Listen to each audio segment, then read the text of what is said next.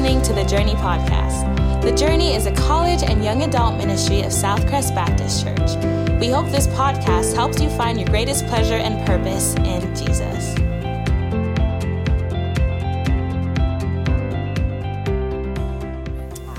All right, I give it up for the Lord meeting us like that. That's awesome.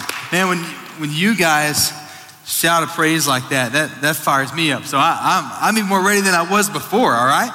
Let's do this thing. But guys, it's been a good journey through the I Am series. A good portion of you, I know, have been here for a lot of that.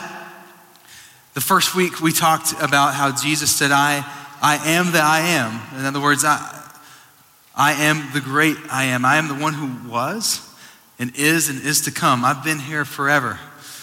It's like the Jews were talking about Abraham. He's like, hey, that's great. I know Abraham. Don't only know him, I created Abraham. I am the I am. We went on to the next week. We said that he is the bread of life. And you're like, your God calls himself bread. That's pretty weird. Well, hey, thankfully that's metaphor. But what he was saying is that in the way that ancient Near Eastern peoples' diet depended on bread to live, that is how you should see me. You should be so dependent upon me to live that without me, you would not. And that is the reality that he pointed us to. He is the bread of life. Next week, we talked about him being the light of the world. His light shines into the darkness, even our darkness, not to smite us, right? But to shine light on the sin that we so much tend to love and enjoy, not to say, ha, gotcha, but to pull you out of that into his light, out of darkness and into light. And had an amazing time as so many people came forward and confessed their sins and said, I'm done with that. I'm going to have fellowship with God. I want that restored.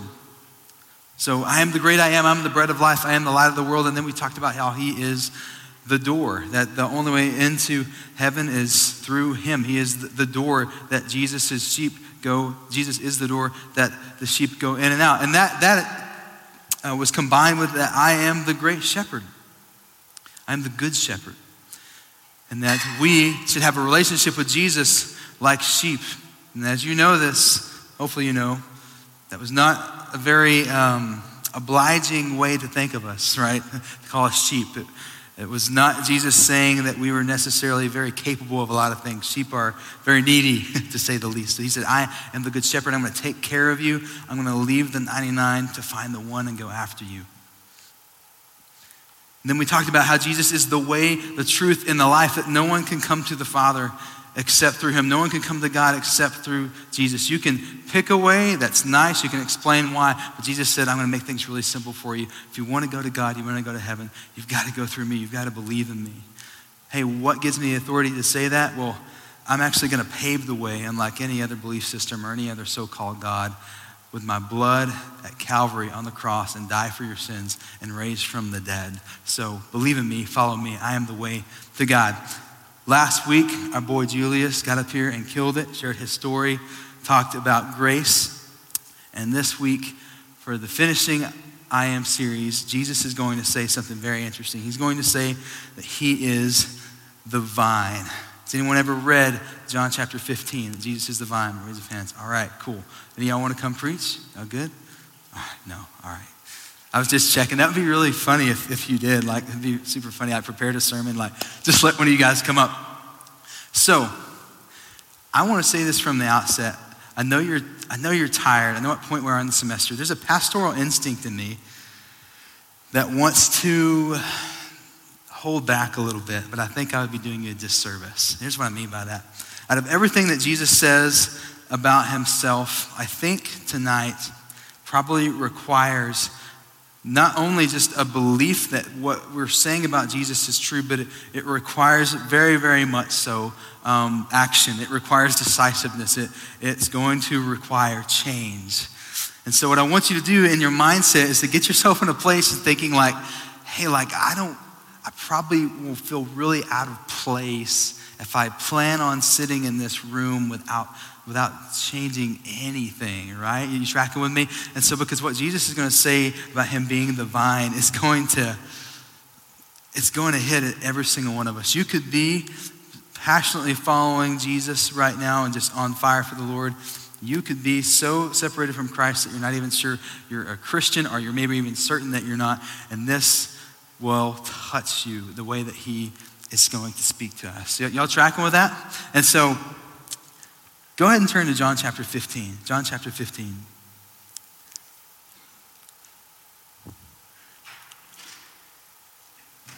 That past 2 years or so, we've had to learn how to decide if certain physical ailment symptoms we have are dangerous or not, correct? Are you tracking with me?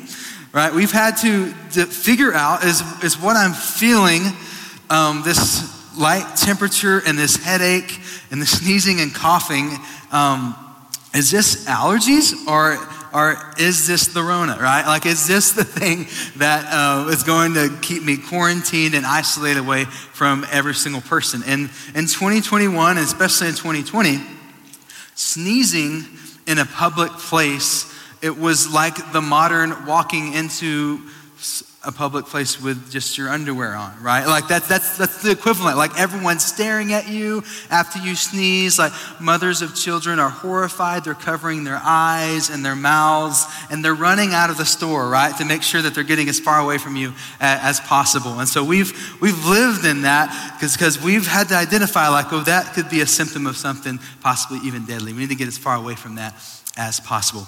Just for those of you that think that I'm not making light of COVID, it's for real. The fact is that for me, I sneeze and cough all the time because apparently as long as I live in Lubbock, I just perpetually have a sinus infection. So there you go. It's the wind and everything. So thank you so much, Lubbock. It's a good thing I love you guys, all right? I'll put up with it for that. Here's where I'm going with that. A lot of us, we know symptoms that we have. So like, man, if you're on the basketball court, your knee, pops and goes a different direction than it normally does. Probably a good idea to, just sit on the bench, right? Or limp to the bench, whatever you got to do.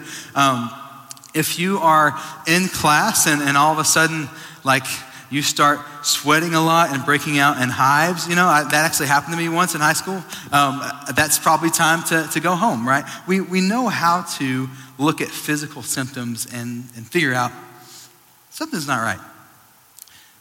But for Christians, and really I want to invite anyone that's here, which I hope if you're here, you're at least seeking or interested, is what we want to be able to do is look at symptoms of our spiritual lives and be able to assess, are we healthy or not?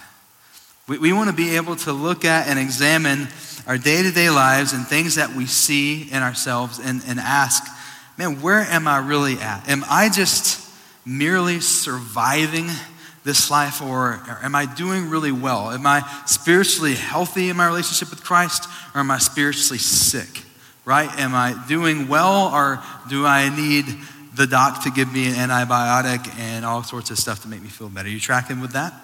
So tonight in John chapter 15, I believe we're going to answer that question. And really I want to dial in the question like this. What are the symptoms of both a thriving and a merely surviving Christian?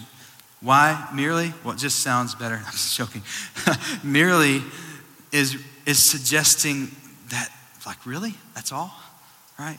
If it just put surviving and be like, okay, cool. No, merely is just like an indication that there should be more, right? So what are the symptoms of both a thriving and merely surviving Christian? Let's read the text together. John chapter 15, starting in verse 1. Jesus says this, I am the true vine, and my Father is the vine dresser.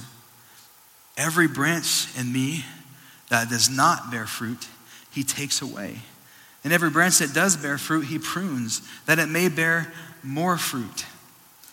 Already you are clean because of the word that I have spoken to you.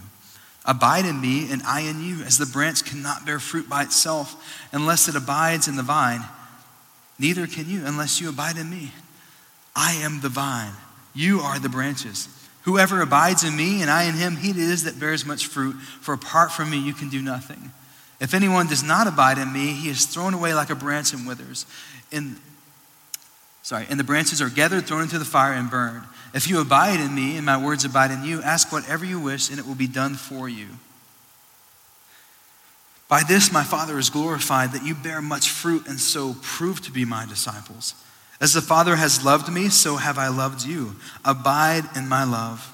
If you keep my commandments, you will abide in my love, just as I have kept my Father's commandments and abide in his love. These things I have spoken to you, that my joy may be in you and your joy may be full. This is my commandment, that you love one another as I have loved you. Greater love has no one than this, that someone lay down his life for his friends. You are my friends if you do what I command you. No longer do I call you servants, for the servant does not know what his master is doing, but I have called you friends. For all that I have heard from my Father, I have made known to you. You did not choose me, but I chose you and appointed you, that you should go and bear fruit, and that your fruit should abide, so that whatever you ask the Father in my name, he may give it to you. These things I command you, so that you will love one another. So what are the symptoms of both a thriving and merely surviving Christian? As we go back to verses 1 to 2, I want you to see this. First, a thriving Christian welcomes God's sovereign pruning. A merely surviving Christian complains about the pruning process, okay? So what this is saying, if you see a vine, if you see branches, if you see lots of grapes growing on it, how dumb would it be to never prune that branch and take off the grapes? It's not going to be fruitful, right? It's going to get so heavy and so loaded that it's going to die or overweigh the other part of the vine, and then you've just got this mess. You possibly ruined future fruitfulness. And so it's the same thing in our lives. If we're abiding in Christ, a symptom that we'll see is we're going to understand that only about 1% of our life is on the mountaintop, that God does his greatest work in the valley. Some of you are like, I want to get back to that camp high experience. And I'm like, bro, learn from Jesus. How many times does he go up on a mountain? Yeah, most of the time he came back down. Learn from Moses, right? He spent a little bit of time up on the mountain receiving the law, and where was the rest of his life? It was in the wilderness. Because Moses had an abiding relationship with Christ, and because we do too, because we know hopefully what this means, that we're not going to complain when God takes some things out. There may be friendships.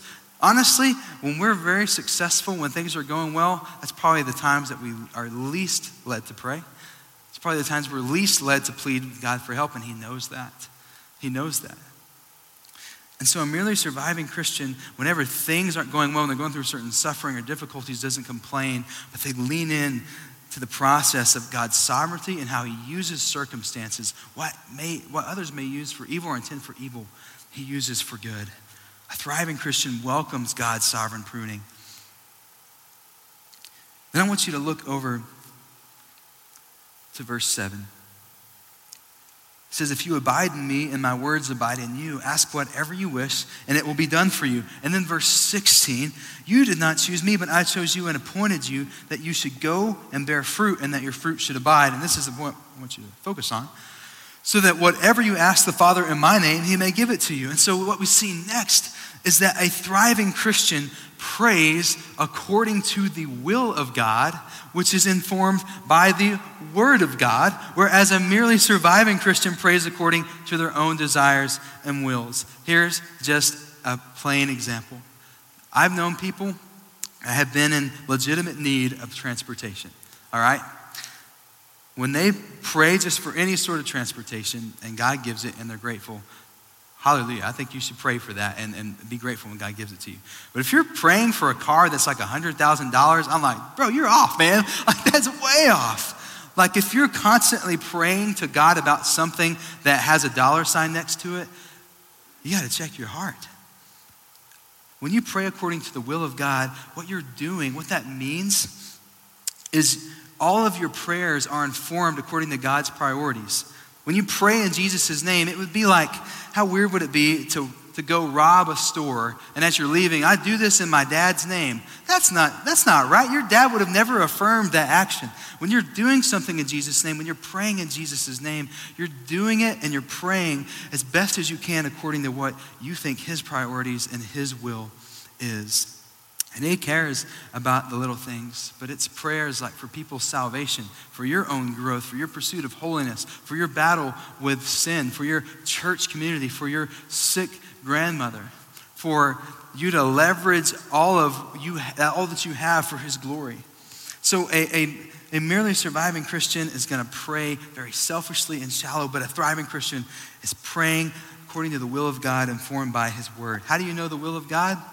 Well, the revealed will is everything in his word. If you're thinking about doing something that this says don't, there you go. That's not God's will. If you're thinking about doing something that this says does, there you go. There's God's will.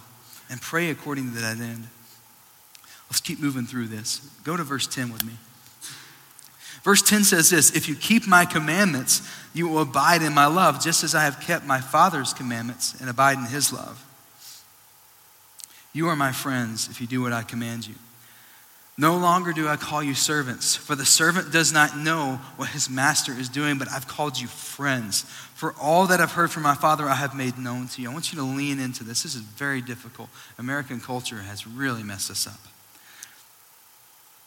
If you keep my commandments, you will abide in my love.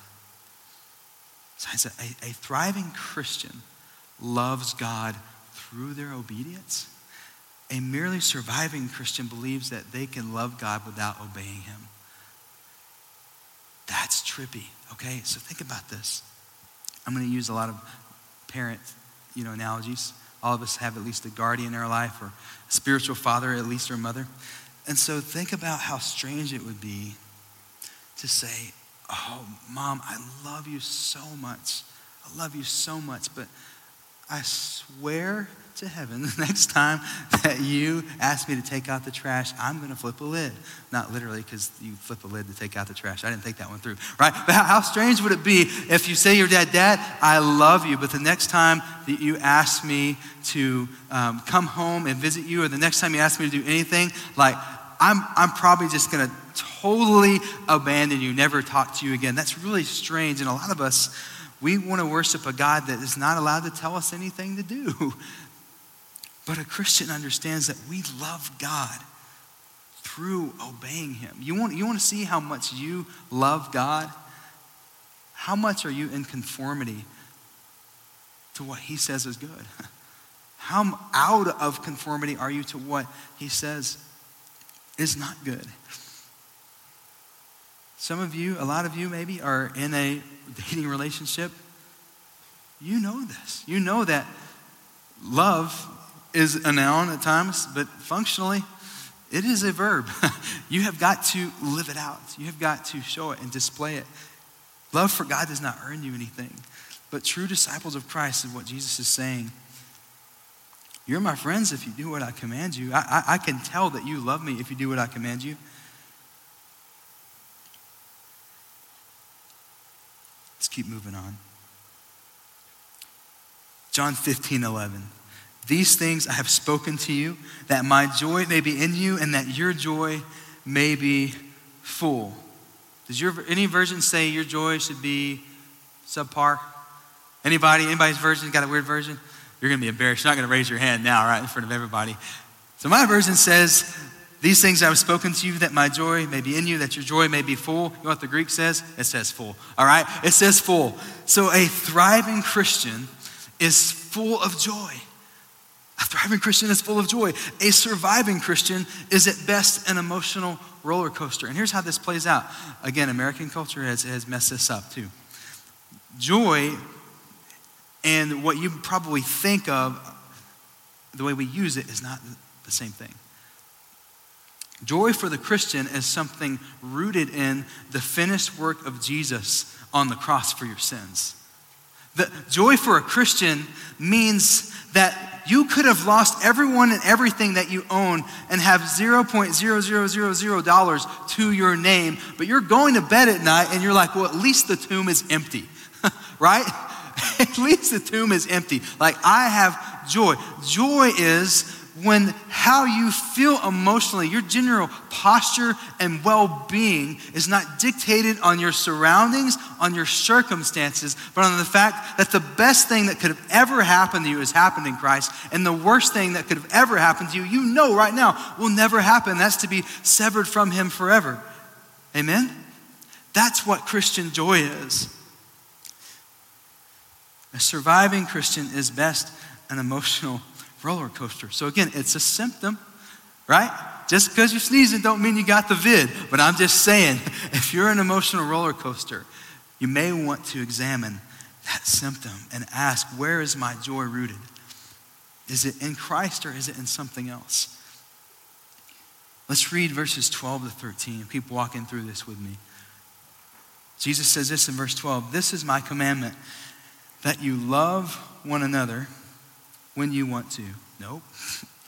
That you love one another as I have loved you. Greater love has no one than this. Really strange wording. Greater love is basically saying greater love can be defined by this, can be just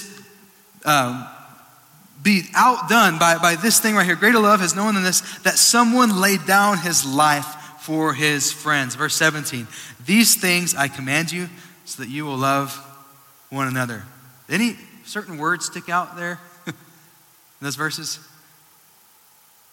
Starts with an L, ends with love. Love, someone say it. Say love with me. Love, 1, 2, 3. Love, there we go. We're still alive, baby, good job. A thriving Christian sacrificially loves their brothers and sisters in Christ. A merely surviving Christian loves others only when it's convenient. Okay, told you it was tempting to hold back.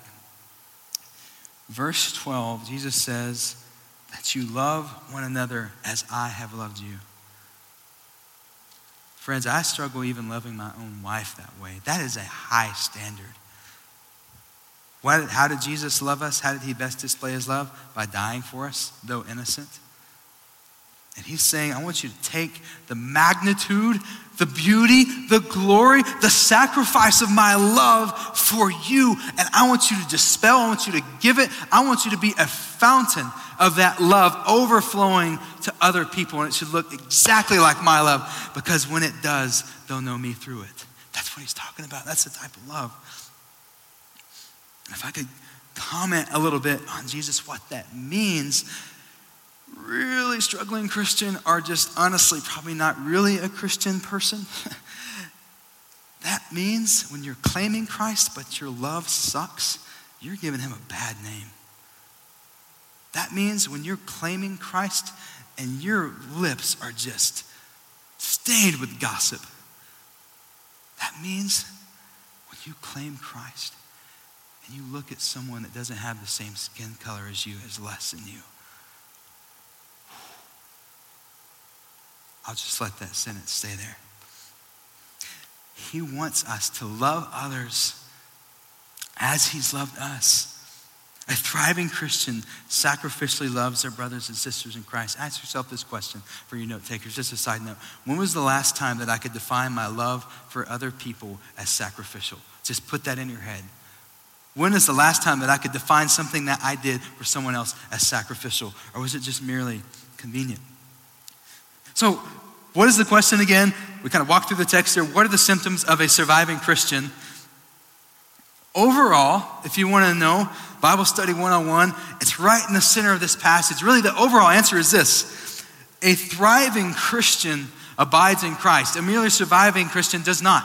That's where it comes down to. It comes down to John chapter 15, verse 5. I am the vine, you are the branches. Whoever abides in me and I in him, he it is that bears much fruit. For apart from me, you can do nothing. And now if you're anything like me, what does abide mean? What a vague word, abide. Did any of you use that word in your vocabulary today? No, you didn't, right? I didn't, well, I used it because I practiced the sermon, all right? Abide means to remain. Abide means to dwell, to stay. Abide means to make yourself at home with Jesus. Abide means, metaphorically speaking, you're knocking on Jesus' door, he lets you in, you've got your suitcase. If you pack heavy, you've got 2 suitcases right? And probably a backpack, right? You come on in, where's my room? You go in there, you don't just set the suitcase on the floor, you start putting the clothes in the dresser, you start putting all the shirts on the hanger. If you're really bougie, you have anyway. So then you go to the shower, and then you get your body washed out or whatever you're rocking. If you're just an all natural, like natural soap person, you do that. What you're doing is saying, hey, I want to stay for a while. And you go back into Jesus, say, if it's okay with you, I just want to live here for the rest of my life. It's the idea. With Jesus, when you abide in him, you're saying, hey, I'm going to make my dwelling place. I'm going to make where I am. I want to be as connected to you as possible. Where you are, I want to be, and I never want to leave you. And so what it really comes down to is the abiding Christian is like a grape, right? Very fruitful, very lush. Anyone want a grape? I'll for real throw one right now. Let me go, Brennan. Oh, sorry, bro. Anyone want a grape? D-Matt, let's go, baby. Oh, quarterback, QB1. I was a lineman. I'm living out my dream, living vicariously from the stage up here, guys. Anyone else want? I'll do two more. You guys are too much. I want to hit Hunter in the back. Let's see if I can get him.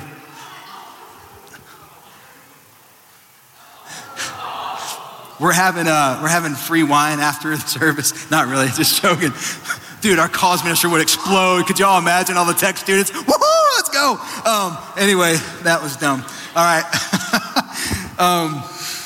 Cut that out of the podcast, TJ. Anyway, so, and a merely surviving Christian, it's more like a raisin. I'm not even going to ask if you want a raisin, because if you do, you're just weird. Raisins are nasty. And really thankful for Katie Harden. She made sure and got me organic raisins. So if I eat it, I'm all organic now. I had a cheeseburger for dinner. That doesn't count, I don't think. Anyway, I'm joking. A raisin is all dried up, isn't it? And it's, a lot of people spend a lot of money to make sure their skin doesn't end up looking like this. You tracking? You know what I mean? Just not attractive. You put this grape up next to the raisin. I got really fat fingers. I don't even know if y'all can see it. Right? This grape, this raisin. It's very obvious which one is more fruitful, more attractive. Which one has been connected longer to some sort of source of life. It's dehydrated. And so, that is a good grape. Really, the question what you need to ask is, am I a grape or a raisin? Look at your spiritual life. Are you dried up? There's really nothing left but to hope maybe put some artificial sugar on you just to make you swallowable, right? Or is your spiritual life like a grape just full of abundance and flavor and sweetness and just robust fruitfulness?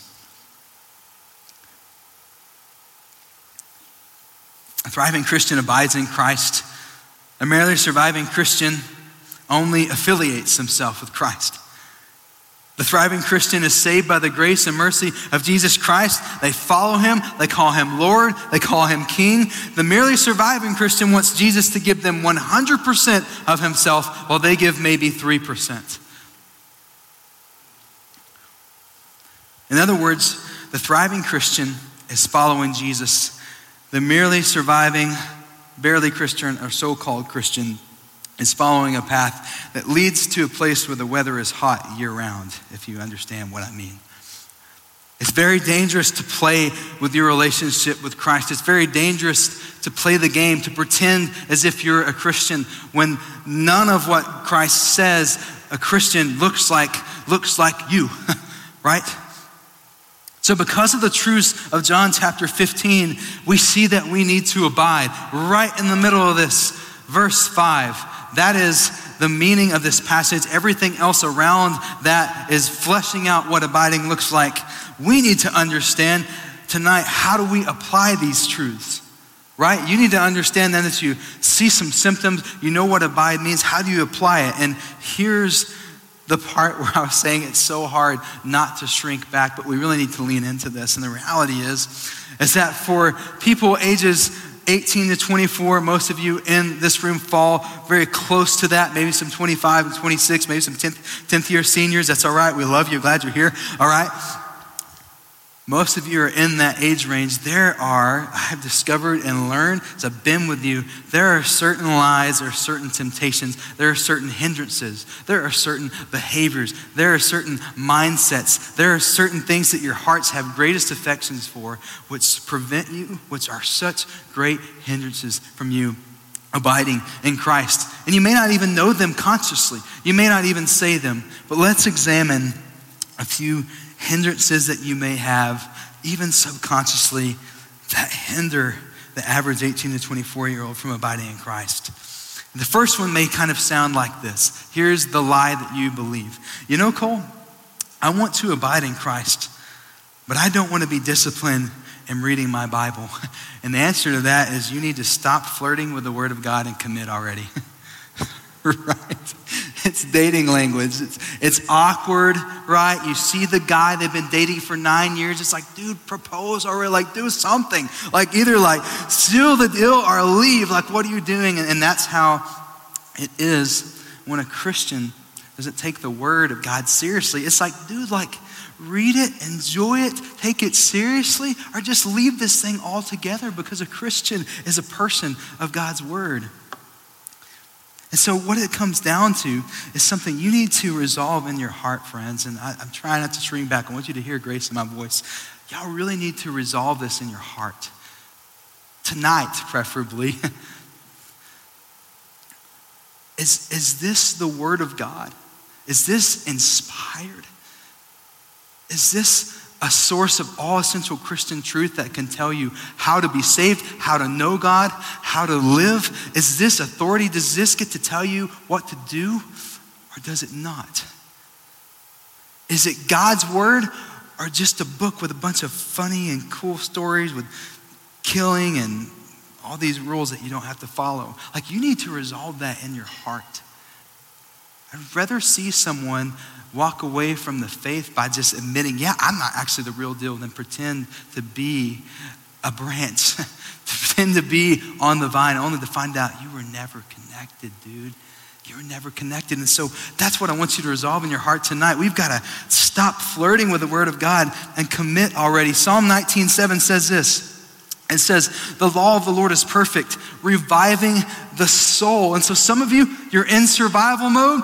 God is like, read the Word, come over to revival mode. Like, He wants to restore your soul and revive your soul. He wants you to have an abundant life, and it starts here with the Word of God. So stop flirting with it, stop playing games, and start treating it the way it talks about itself. It says that it's holy, it's powerful, it's living and active, it's a double-edged sword. The next hindrance sounds like this. It says, you know, Cole, abiding sounds really nice, but I just don't have enough time to pray and read the Word. And the response there is you need to stop posting and start praying. Now, here's what I mean by this. Love myself some social media, but I think you're gonna track here. I got a formula for a miracle, right? Y'all ready for this? A formula for a miracle. You go home and try it. If we had a 1-to-1 ratio, that's all it is, just a 1-to-1 ratio of time spent on social media or on your phone, a 1-to-1 ratio to that, and how much time you spend in prayer, boom, right? Like, revival's breaking out. Like, the church is exploding. Oh my gosh, God is so amazing. And why? Because you spent more time with Him than you do with your 3 to 5 second reel. Just kind of scrolling through, God, thank you for this day, amen, right? Just move on. It's amazing how this Bible from beginning to end is covered in prayer, and we're like, oh, I'll do that later. It's like, no, you do it now. So I'm not telling you to get rid of your social media, but maybe try it. For every hour you spend an hour in prayer. Dang, I'm growing in Christ now. Yeah, you are, probably. Okay, so now this, you know, Cole, I want to be fruitful and I want to be used by God, but I just want to be low key about it, you know? Like, I don't want it to cost me too much. Like, Jesus saved me, but don't you dare change me, right? And the answer to that hindrance is You need to stop treating the Great Commission with indifference and apathy and start approaching it with urgency and intensity. John chapter 15, verse 16 says this. Again, guys, I'm not lying. The NIV says this. Any other Bible, even the Message does a good job at this, right? All right? Verse 16 says, you did not choose me, but I chose you and appointed you. That what? That you should go and bear fruit. What's that fruit look like? Jesus is talking to disciples. He wants them to make what? More disciples. And if your generation stops doing that, what happens to the church?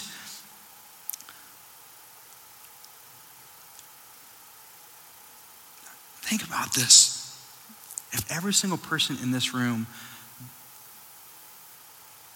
were to just continue the trajectory that you're in terms of how seriously you take Jesus' commission to make disciples, to share the gospel, to be about loving the lost, like if you just stayed on that same trajectory, I want you to answer an honest question. And every single person lived exactly the way you did in the journey. In 10 years, would we even have a ministry at all here? I don't know. I don't know. That's for you to answer.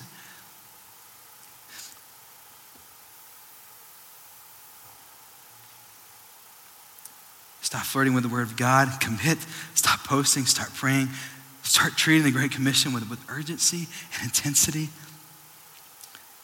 And lastly, he's like, hey, you know, Cole, I want to abide in Christ. We're about to prick some hearts, guys. It's about to get real. I want to abide in Christ when I'm really focused. You don't say it, but in your heart you feel it, on trying to find someone right now. So maybe when I get engaged, maybe when I get married, I'll really start to focus on Jesus. And friends, I got to tell you this. You need to stop trying to find a spouse and start trying to find a disciple maker. Okay? I want you to see this. If you're from the beginning, you're not looking for someone else that's serious about Christ. What you're doing is you're laying a foundation. And what you're basically setting up your marriage for is to find out 3 or 4 years in, you don't give a flip about Jesus' glory. And you know what you then do? You have kids, you teach them to only go to church on Easter and Christmas, and you are responsible for creating another generation that is apathetic and lackadaisical about the Great Commission, about the gospel, about Jesus. The flip side of that is that you could go into your dating relationships. You could be excited about your marriage someday. Like, yeah, I know the love and all the aspects of marriage. Like, I'm a guy, I get it. I know there's more than just all the very serious God glorifying things. I know, like, relationships are awesome and great. Marriage is awesome and great. But if the ultimate pinnacle reason would be, if you would make it in your heart and decide this tonight, it's like, hey, we want to be a marriage that comes together because we believe that together we can be a better, deadly force for the gospel of Christ than apart, right? That's the mindset shift. And then what begins to happen, Gen Z, is that you get us old men and women to start looking at your generation and how you're thinking about marriage, and we're like, dadgum, we've been doing it wrong this whole time. And you start leading the way towards the shift and change that the church needs to see in the future. Amen?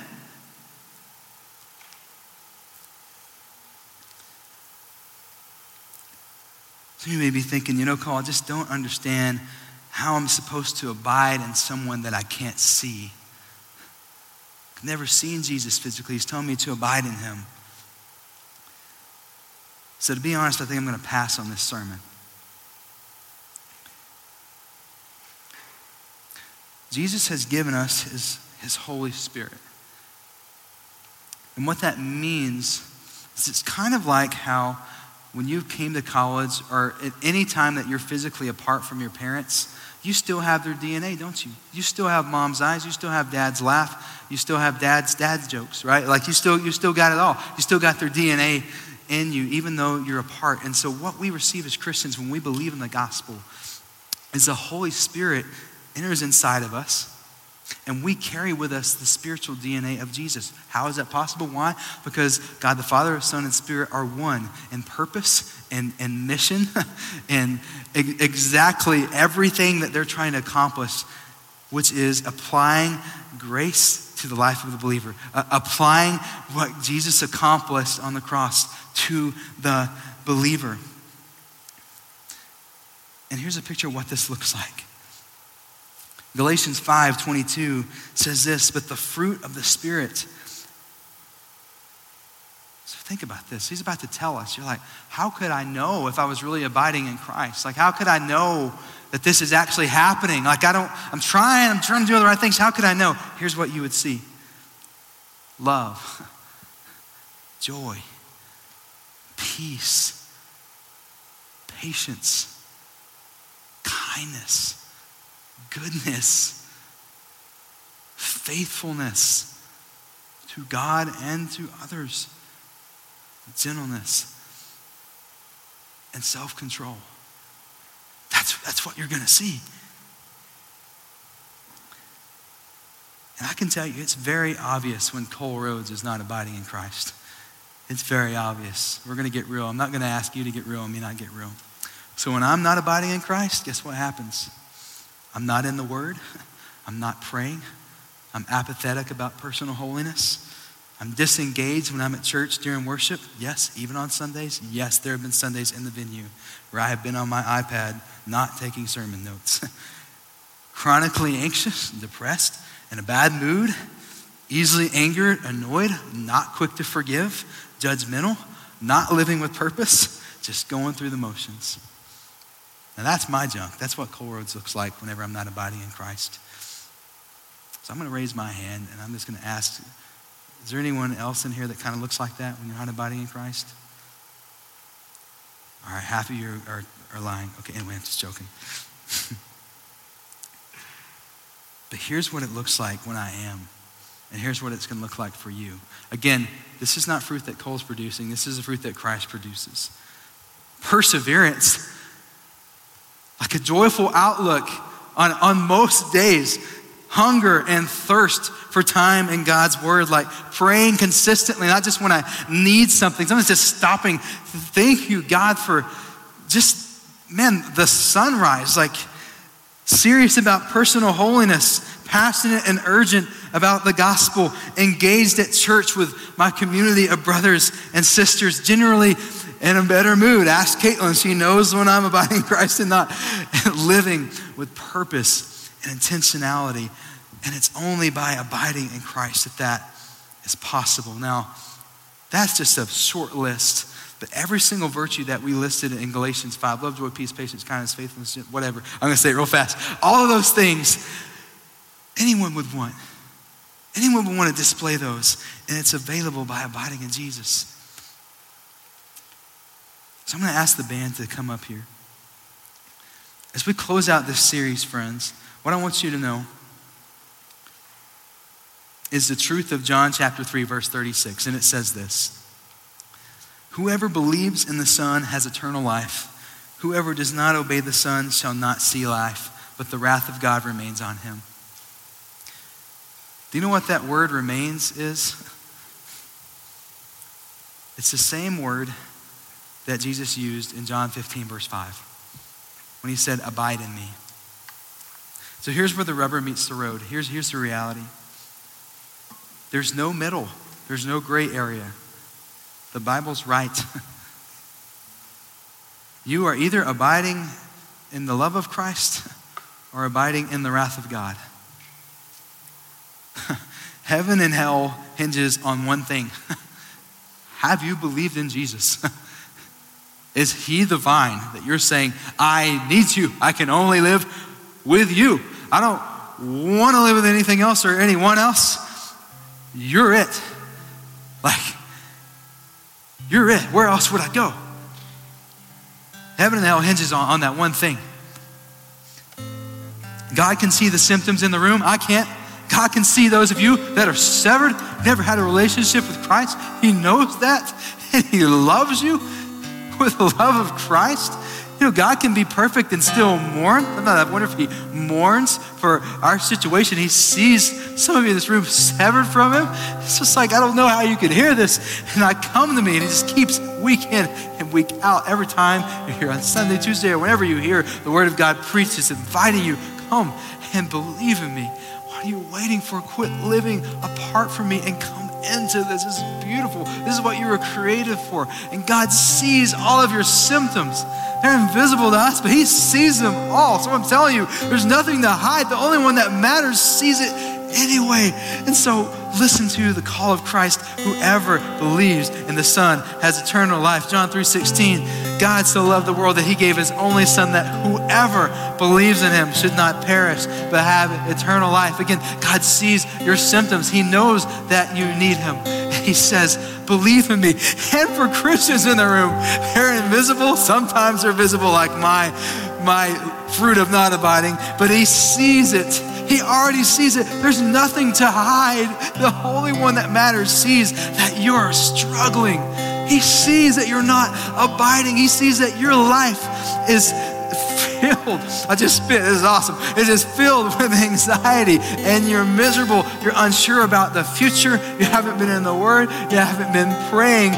And if there's anyone who would be qualified to say, I'm so tired of your roller coaster crap, I don't want to take you anymore, he still, even for the 100th time or the 1,000,000th time, takes you back and says, once again, Christian, abide in me. He sees it. He knows it already. Cole Rhoades doesn't need to know. No one else in this room needs to know it. But he says, come back. Abide in me. Come unpack those clothes and stay for a while and just sit with me and be with me. 1 John 1:8-9, Christian, if we confess our sins, he smites us? No, that's not what it says. He is faithful and just to forgive us our sins and to cleanse us from all unrighteousness. Amen? That's the word of God right there. That's the gospel. Confess your sins, wandering branches. Experience the overflowing grace of Jesus tonight.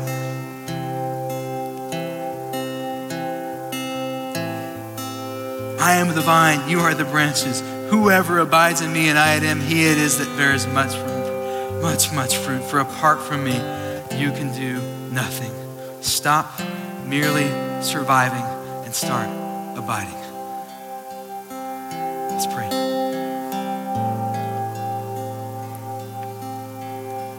I'm going to give you a few moments to just respond, the quietness of your heart. We'll have people in the back to talk with you. But we don't define the response time. If it needs to happen privately in your own heart and mind, you do it. But you make right what's wrong tonight with Christ. You don't listen to those lies. You listen to his word. You obey it and you follow it through. He loves you, friend. He wants you to make some changes tonight. And when you make those changes, you'll be welcomed with open arms by him and people in this room that love you too. Give you a few moments. We hope you are encouraged by today's podcast. If you'd like to learn more about The Journey, check us out on Instagram or Facebook at The Journey LBK. Thanks for listening.